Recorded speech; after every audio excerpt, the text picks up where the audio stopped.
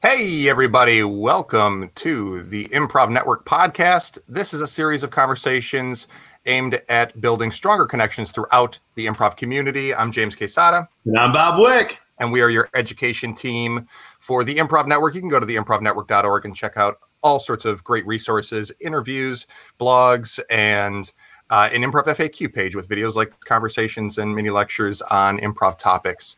We're very excited to have our guest today, who is a performer and teacher based out of the San Diego area. And he is also a play consultant and the founder of Breakthrough Play.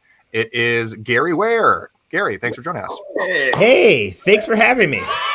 Oh my gosh, such an amazing welcome. You guys are all amazing. Thank you. Oh, yeah. Our children audience love you. It didn't even register me with it. It was all kids. Yeah. Yay. I was just impressed by the push of a button reveal that you have an effect set up in front of you. But yeah, please keep the kid cheers going. When you're a performer and you're forced to stay at home for like 15 months, you get very resourceful. Oh yeah. Well, I want to launch into the Breakthrough Play, but let me ask you first, because obviously, you jump on a stream, and I'm sure a lot of the time the reaction is what I said, which is like, oh shit, you got a great setup, like great camera, just great composition of the setup and the background and everything. Is that something that you were doing before pandemic, or is that something that you did just entirely start doing to adapt to virtual? How new is your mic? How new is that mic, man? The mic I've had for years, but all of this is piece by piece over the last year and some months, because again, I'm used to just being in person, and I had the mic just because, every now and then I'll record a podcast episode. It was nothing necessarily video related. So I always have a good mic, that was like the thing. But then when everything shut down and I was forced to do things virtually, when I first started, I was in a corner. Literally a corner with my laptop camera. And I was like, this is not going to work. And then slowly I added something, and then slowly added something else. And I would consult with people, and then oh, you need this. And then the Amazon boxes will start to pile up. And so I like to apologize in advance. I'm probably the reason why Bezos is building that yacht, that second yacht, because I just started buying things just to make my setup a little bit more. Oh, the SS Gary? Yeah, I've heard about that. Yeah, that's amazing, and it's so funny to see the arc too, because obviously virtual stuff had been getting more and more professional since 2008 or 2010 or something. And the standard all of a sudden kept going higher and higher. And then as soon as the pandemic hit, the standard went down where people are more willing to watch stuff that's lo-fi or low grade, whatever. They're doing their best. It's virtual. Everyone's adapting. And then you see it start to rapidly ramp back up to where now the new, we're starting to figure it out, and the new standard is back. Right? Yeah, exactly. And you know how at the beginning of the pandemic, in the real world, toilet paper and bottled water disappeared. In the virtual world, cameras disappeared. You couldn't find a green screen or a ring light, utility stands. Yeah, little utility stands. Yep. Yeah. They were going on eBay for hundreds of dollars. So I'm glad that I had a little bit of tech going into it. And then you're right. Everyone just accepted the crappy qualities. Hey, we're doing the best we can. We're in a pandemic. And then to be honest, what we see, what I have here didn't really come about until probably July, August. So, pandemic started in March, and then, we got through the rough period, and then it was we're still going to be here. Oh Yeah, crap. yeah, yeah. Double down. Yeah, Yeah. yeah. Okay, well, I could nerd out about that stuff for days, but let's get to breakthrough Why we're play. here. Yeah, Yes. yeah, yeah. So you are founder of Breakthrough Play, which how to categorize it? It's a website. Is it a company? It's an organization, a service. It's all those things. Or Philosophy. yeah, Right. yeah, Yeah. It's a way of living. This yeah. is the way. But it started. It started as a website, to be honest, where I was categorizing and journaling like my experience in improv and play, and it was just more of a personal thing. And then I Okay. started sharing my philosophy with friends and colleagues. It was never meant to be honest. It was never meant to be a company. Okay. But out of desperation, when I was running this digital marketing agency, and my business partner essentially out of nowhere broke up with me and was like, "Hey, I think we need to go our separate ways." And I Well, was at this crossroads of like, do I get a real job again or do something else? I decided, hey, I think I have something here with this facilitation stuff, and then I decided to give it a shot, and here we are.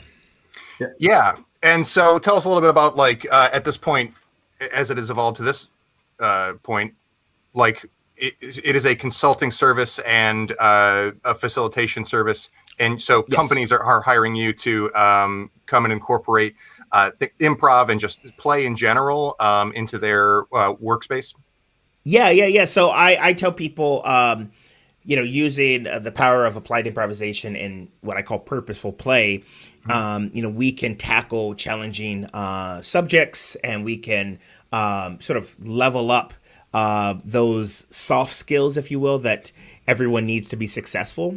And compared to most trainers who come in and talk at you and say, this is how you have Right. effective communication or blah, blah, blah. We actually do things so people can experience it in a low stakes environment. And then as a result, they're more likely to, when the stakes are higher, to be able to exhibit those skills. Yeah. If you're laughing, you're learning. Yeah, yeah. If you're laughing, you're learning.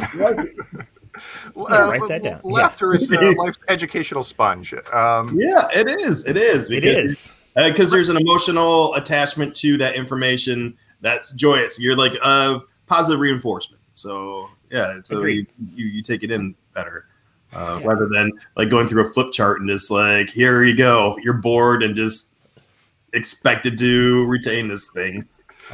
Well, you do enough for the test, right? You remember when we were in school and we would cram and cram and cram, like fill our brains with knowledge so we could take the test.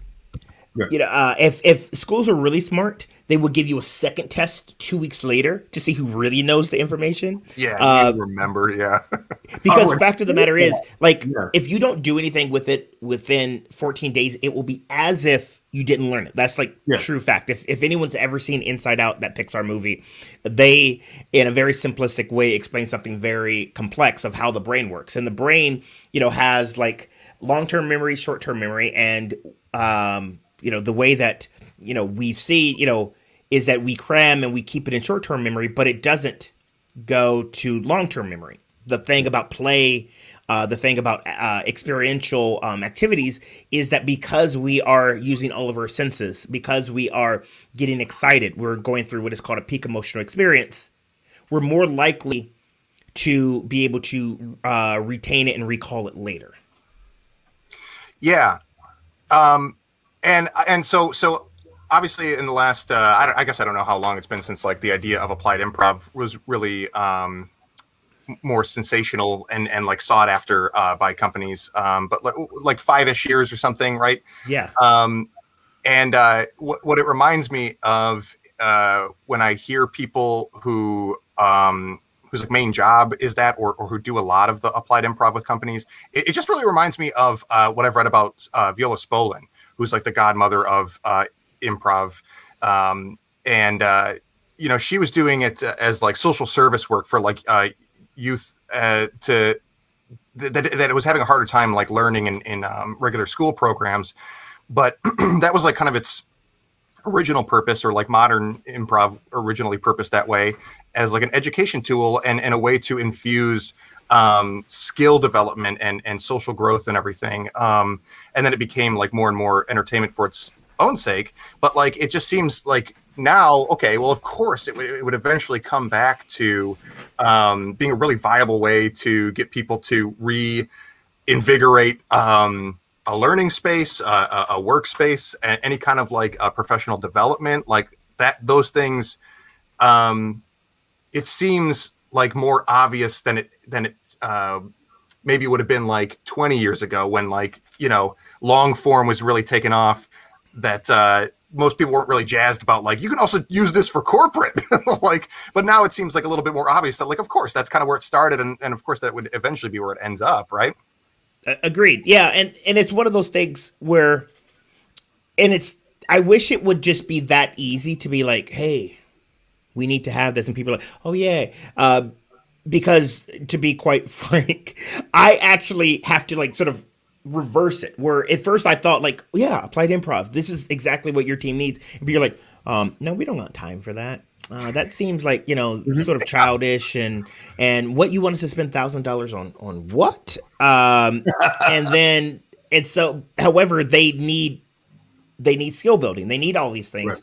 And so I've learned to like be very like sort of ninja like, where I come in and I'll say, you know, do like, you know, what every good consultant would do, and say, you know, do an assessment and say, all right, you know, what are your challenges, blah, blah, blah.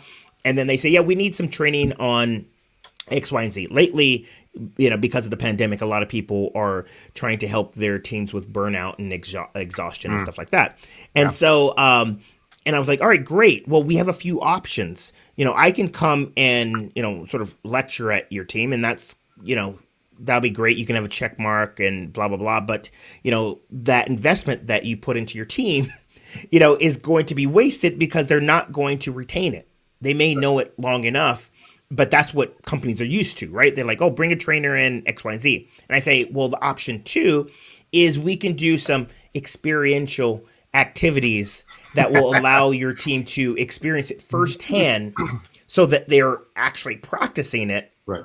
Yeah. So that when it comes, you know, push comes to shove, they are more likely to do it. And they're like, oh yeah, we'll do that. And then we're doing it. And then I'm like,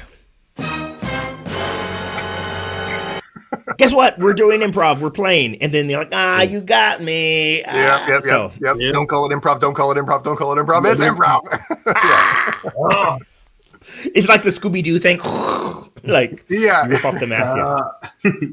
Well, that's interesting. Like, so is that the majority of places, or just some places you really have to like code the language to kind of Trojan horse your way in? Unfortunately, it is. It is a majority of companies where, for some reason, you know, the P word, the I word, the A word, you know, it's taboo. They don't like to hear about play or improv or applied improv.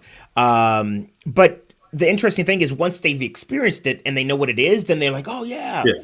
We should have had this a long time ago. Well, you didn't, you know, and then, you know, it just wasn't seen as something that was effective for whatever reason. There are some companies that, you know, that are a little bit more progressive and they're open to that. But a good majority of them, unfortunately, still are like, I don't know, a little bit old fashioned. They remind me of Blockbuster Video. You remember that? Blockbuster? Oh, yeah, of course. I just watched the last Blockbuster. Have you seen that documentary? Yeah. Oh, it's so good. So good. Anyways, back on subject. Go ahead, Bob. So you walk into the room. It's full of new people. Where do we get started? How do we just start with zip, zap, zop, or is there, what technique do you, especially now, like after, you know, everything's been closed down and with all the extra rules, how do we facilitate? Yeah, you walk into a room where? Yeah. How do you do that? Yeah, some places are, I guess, you know, reopened, but go ahead. Believe it or not, I did my first in-person workshop this last week. And it was funny because I'm so used to now virtual. Yeah. And this was going to be a virtual thing, and then they realized that Monday was a holiday, and that how I've been with a lot of companies as a way to sort of help them and, you know, sort of provide value. I would commandeer meetings that they already had. So they would have these standing meetings, and I would come in, and instead of doing their normal sort of meeting stuff, we would do activities. And so that's how it was originally scheduled. I was going to come into this meeting and do some stuff, and then they realized, oh, Tuesday is the first day back from a long holiday. We actually need that meeting to do other stuff. And then they said, we have a community lunch at noon. Do you want to do that? Again, not thinking that it was going to be in person. I was like, oh, yeah, that makes sense. I'm so glad that I went back and read the email because they said, we'll get your lunch and we're meeting here. And I was like, oh, this is in person. But anywho, it went great. And you're absolutely right. Like, this was outside. It was at the park. And my main thing of how I structure my sort of activities, especially with groups that I haven't necessarily worked with before, is you have to ease them into it, and then you get to like some of the hard stuff. So yeah, that's why, something like Zip Zap Zop is a great thing to start with, because they're like, oh wow, we're actually sort of getting in sync. Oh, we made some mistakes. Yay! Like, it's great. And then, they're starting to loosen up, and I like to say they're getting that dose, which is an acronym for dopamine, oxytocin, serotonin, and endorphins, those neurochemicals that actually are useful in team development and ensemble development. But for this one, we started with Pass the Clap, and I made a joke about, like, pandemic and not trying to get close to each other. It was really, really, really fun and, cheesy. But the whole point of doing these is just to ease them into the material so that when we do some of the more complicated things, they've gotten used to failing. They've gotten used to trying something different. If I would have started with some of the advanced stuff, it probably would have everyone would have been like, can't compute too much. What does your character want right now? Right? Let's get into, what is the game? All right, people. What is the game here? How can we this? So one thing that I'm just I'm conscious of, because we've talked on the show about improv, just the way that it carries over to the general lifestyle, and also like the observation that, like, in the pandemic, where you would think that improv would very quickly become like deprioritized for a lot of people, and I'm sure for a lot of people it was. But what I was surprised by is just seeing how many people beyond that really reconnected with how essential it is for them, whether it's performing or just like seeing people and jamming as a social thing, or just like spiritually, like it's in a time of crisis that they need some kind of play. And I was watching one of your TED Talks before this, and you had mentioned that like play is wired into our biology, and like that people need play. And I guess I was wondering if you could speak a little bit more to that idea, and how much, play is essential to for a lot of people, if not everyone. Yeah. So one thing with that, if you think about a time when you were playful, you probably, time went by like that. You were probably super engaged, super present.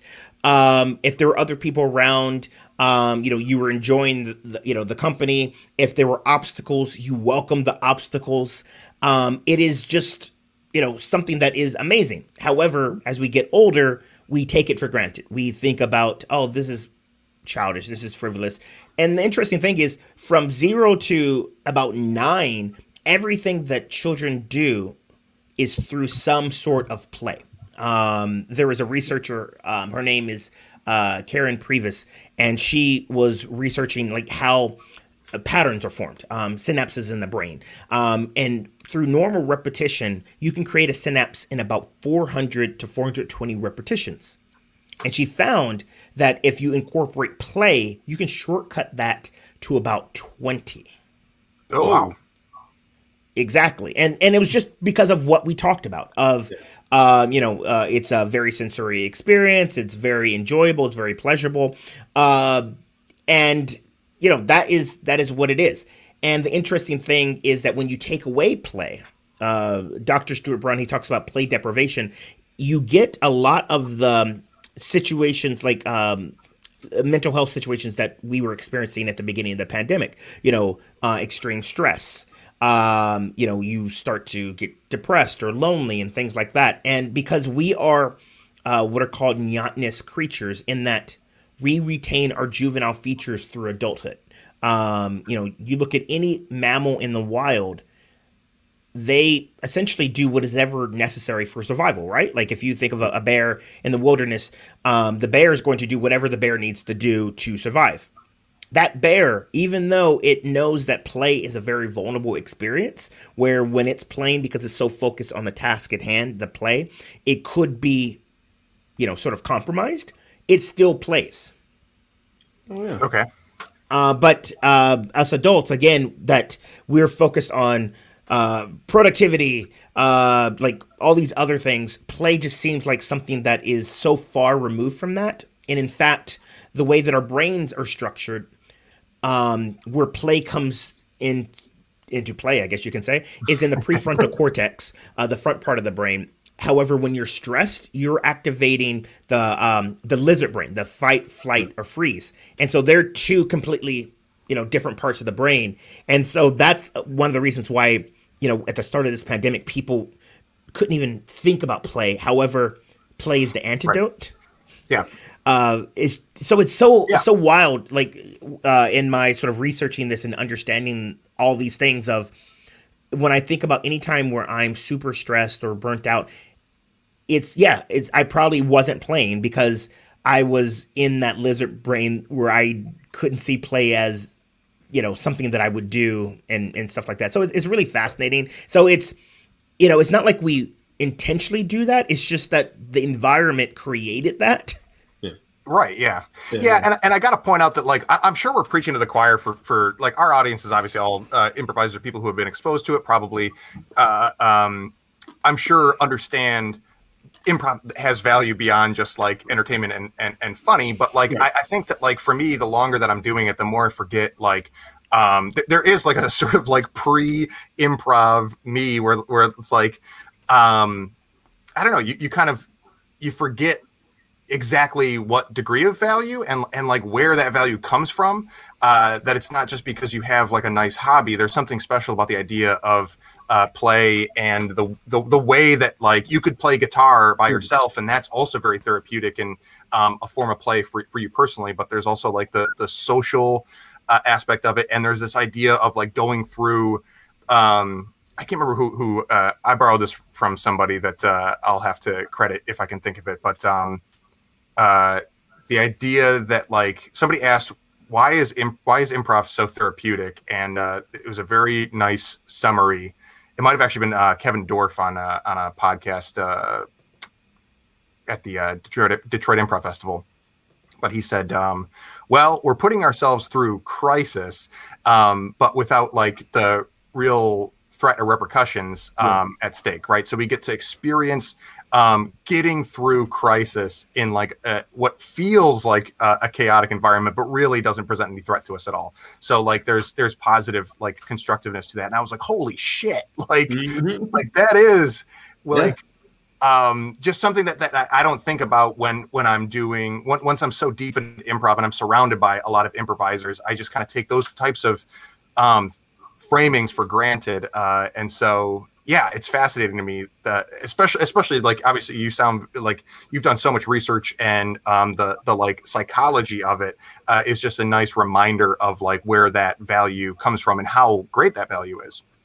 Yeah, agreed. And the interesting thing is, it's like we do something and we do it like just for doing it. That's the cool thing about play. It's like the play is not necessarily about the outcome, it's about the experience. Right. And then we've done it for such a long time, and then we like sort of reverse engineer of like, why was that so amazing? Because I don't think, again, like when people started doing improv for like theater, stuff like that, I don't think they were like, you know what, this is going to make me the most amazing person in the world. It was just like, we did it.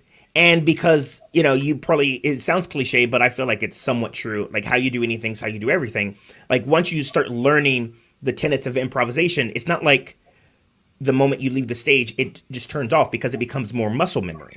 Yeah, that's so funny. So just real quick, that is like the opposite of what you were saying about like you have to like bait people and give it like corporate language to trick the corporate people into being like it's improv. And then with improvisers, it's like it starts with just like this is just for fun, I promise. And then a couple of years in, you're like, wait a minute, this is like affecting my life for the better too. Like, right. Yeah. Let me ask you this, Gary. Are there important elements needed in play to help that, like something like competition or having a goal or some kind of challenge to overcome, or I don't know. That's why I'm asking you. Like, are there elements that are necessarily or that are necessary to make play? I don't know, more of a growth experience. Well, I think so. Yes, the researcher Jane McGonigal. You can look her up on YouTube. She has a few amazing TED Talks about play in games and how it affects us in a positive way. And she said that there is just as much research that shows the positive aspects of play, of how when you're in a play-like environment, it can help you be more resilient and it can help you like sort of relationships, as the research that shows that it's detrimental to our health and our well-being. And she said there was one key thing that she saw in the research that allowed people to have that growth sort of mindset, and it's their purpose. Like if you're using play as a way to not do something, and then that becomes your sort of rhythm, that your routine, you will continue to use play in that thing. And that's like with anything. If you think about it, could be eating, it could be exercise. Like some people, they like, I don't want to deal with the day. So, they just sort of get into exercise, and that becomes like their pattern. Like that's just part of how like patterns are created. But she found a lot of people like improvisers and people that play cooperative games and stuff like that, and even like competitive like sports, they go in with like what we said, this is going to be fun, this is going to be enjoyable, and then they start it starts affecting them. And so that's the first thing. One, it's the purpose. But if you think about play and why it's so amazing is that, and I learned this from her name is Gwen Gordon. She's an amazing person that worked on Sesame Street as a Muppeteer. She made like Muppets, and then she worked for IBM. She's like super whimsical, super creative, super just amazing. And then she was diving into play, and she was a play mentor to me. But she was saying, and this is sort of widely, research that's out there, anyone can find this. But for play to be, pure play, it has to be in an alert, non-stressed frame. Like I said, animals and humans and stuff that are stressed, you can't play. The other thing, it has to be intrinsically motivated. Like when we first got into improv, it's like, wow, the pure pleasure of just doing this art form. And then it has to be done freely, not coerced. Yes, there are some forms of play where you're sort of forced into it, and it's not true play. And maybe because you're forced in it the first time, and then you see the benefit, then maybe the second and third time you go into it freely. And that's why when I do these workshops, a lot of times, when I do these corporate workshops, people don't necessarily want to be there. It's like, oh, we're doing this thing. So I slowly invite people to play. And I even tell people, I said, go as slow as fast as you want to, because I want to create that environment where they want to be there. And then the other thing about play is it's structured by the rules that we invent. We have this agreement that we are playing, and this is how we're playing. Improv has structure. If you're doing long form in improv, it has a structure. The Herald has a structure. The Armando has a structure, and we all agree to that structure, and that's how the play happens. If you play, any sort of board game, it has a structure, and then the big thing. And it's funny I have to mention this, but it's fun. It's pleasurable. Like you get pleasure from doing it. Yeah. And that's the criteria for play to take place. And they found that when you're in a play-like state, you are suspending your own like life rules for the rules of the game. Take, for example, golf. I'm not a really good golfer. And I've tried it a few times. It's just not my jam, but I'll go with some friends, just, whatever. I like to drive the golf cart. But nonetheless, if you think about the rules of golf, you have to hit a tiny ball with a stick into a hole 300 and something yards away. That is not effective. That is not an effective way to get that ball into the hole. Like, there should be other effective ways. However, you suspend your own beliefs for the rules of the game. And as a result of that, when people do that, they found that if you put like EKG machines on their heads, their brain waves get in sync because we're all suspending belief for the rules of the game. And that's why, thinking about my very first improv class, some of those people that I met in that level 1, we are still amazing friends today. Yeah. Because, again, we suspended all belief for the rules of improv. And like you said, it was like little mini crises that we all averted together. Again, not knowing that. Again, it's low stakes. And then we became closer. Yeah.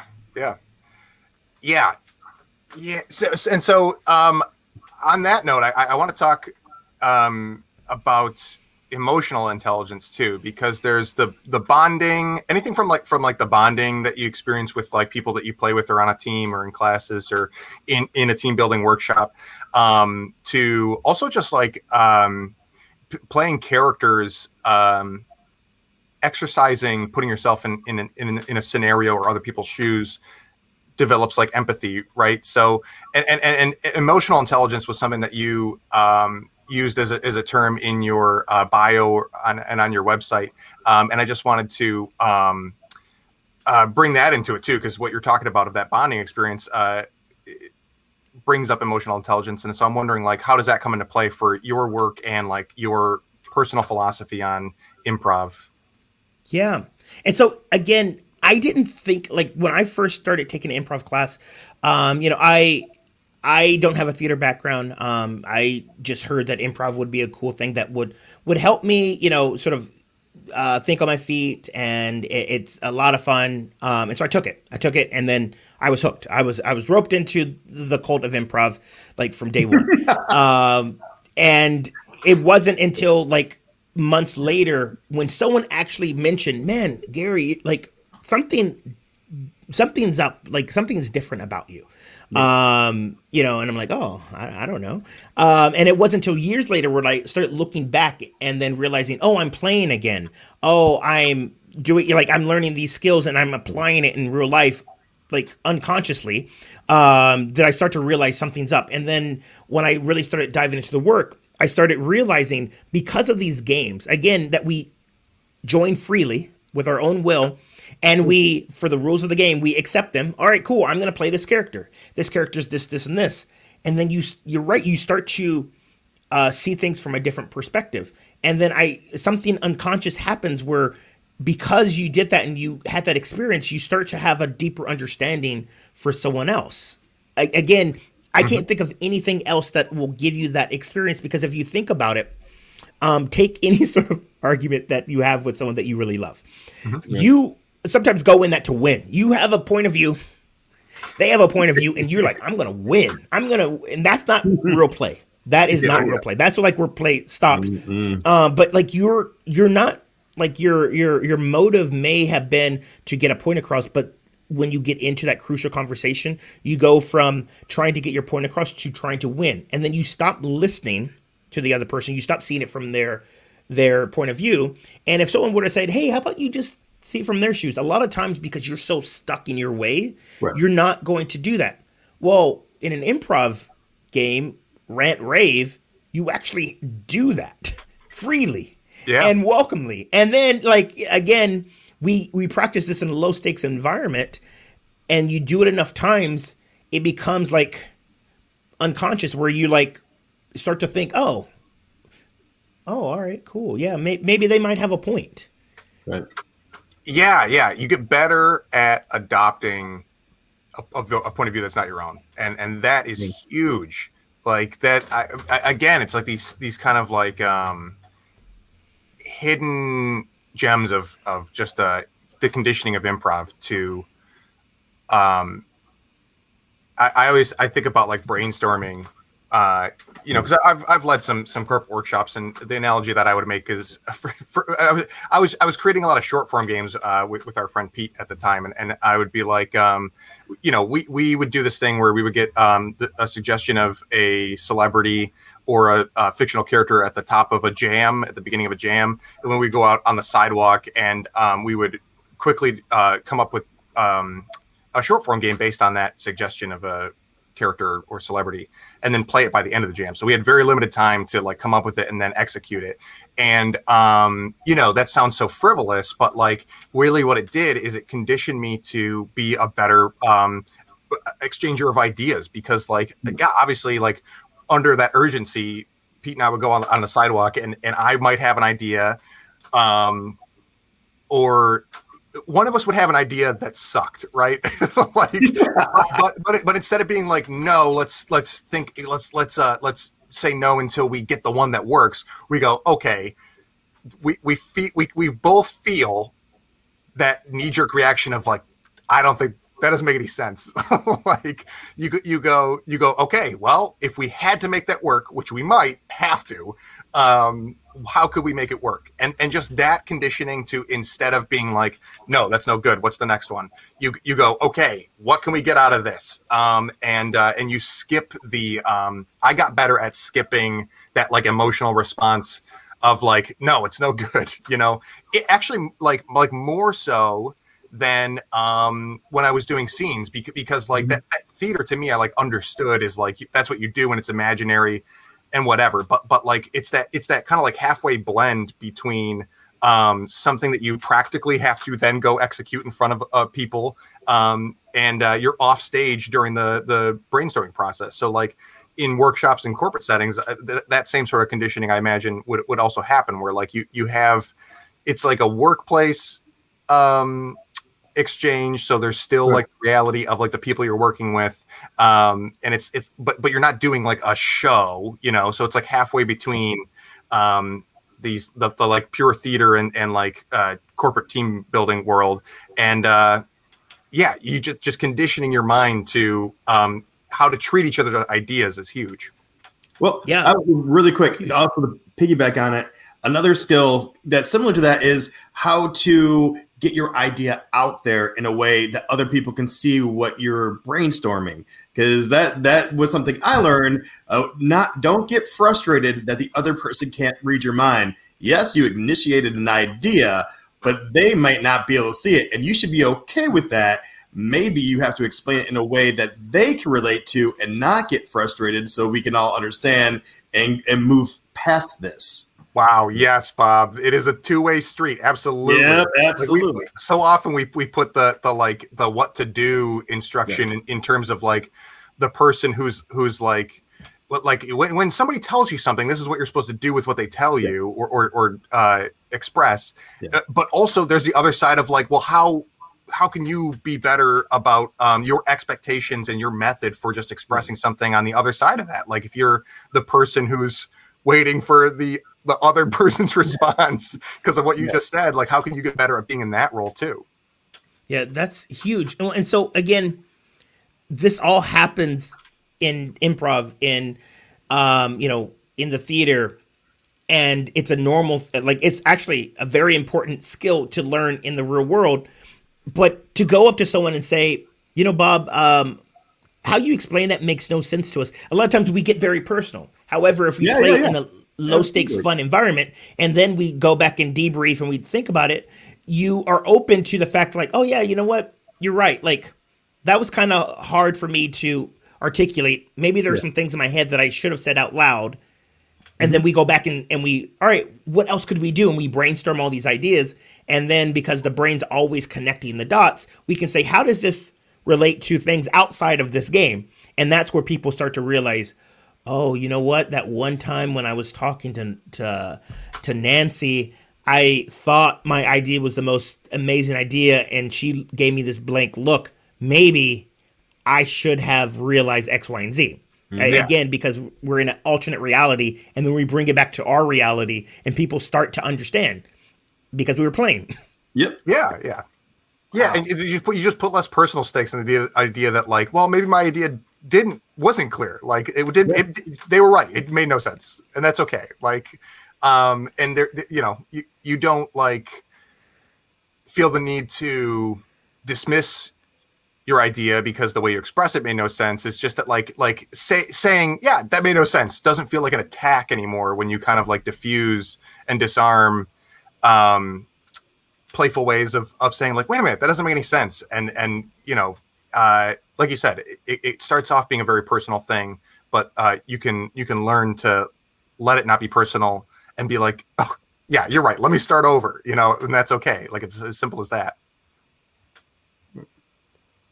Well, I think we just fixed everybody, guys. You're welcome. You're welcome. Right? World fixed. If only it was that. Oh, God. We should have done this in 2018. I know, right? Yeah. But so, yeah, Gary, we are coming toward the end of our time, but what you got... Breakthrough Play. Yes. Obviously, you have the website. If people want to learn more about you and what you do, where can people find you? Yeah, you can go to the website Breakthrough Play. That's the best place. If you're watching this, hello. My name is Gary. Where you can, I think I'm a friendly person. You can reach out and say hi. I'm on the social medias. I'm trying to limit that because I watched The Social Dilemma and then it freaked me out a little bit. So I'm trying to put a little bit distance. But yeah, you can go to my website. Yeah. You can reach out wherever you connect with people and before we met, I did some research and I went onto your website's gorgeous. That's the life I'm living now. Like, ooh, nice website, sir. And then when you at the end, it explains how you were in digital marketing at some point. I'm like, oh, this all makes sense because wow, the best looking website of any improviser I ever met. Thank you. Yeah, man, great job. So even if you don't want to learn about Gary, just check out his website. It's thing of beauty. Yeah, go there for what is it? UX? What's the term for? That's UX, right? User experience. UX, yeah, right. User experience, yeah. Yeah, go there for the UX and stay for Gary. Yeah, and stay. There we go. Yeah.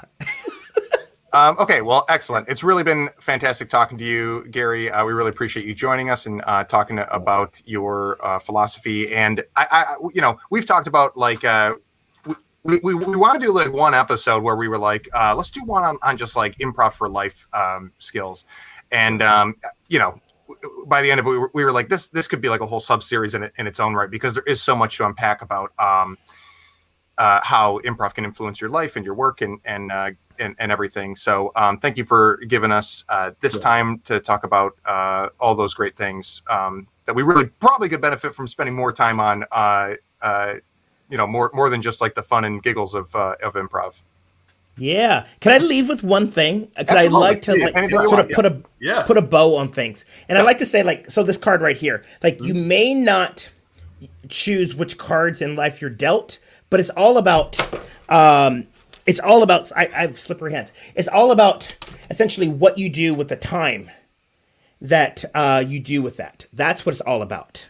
Whoa. So, wow, mind blown. For those who are listening to the podcast who cannot see what Gary just did, he just took a playing card and converted it, or magically turned it into a watch. And that was pretty cool. Yeah, that was amazing. Thank you for leaving us on that. We really appreciate it, Gary. All the luck in the world. And for everyone else, please go to the improvnetwork.org to check out these conversations and more. Thanks again, Gary. Yeah, my pleasure. All right, bye-bye. Bye. Bye.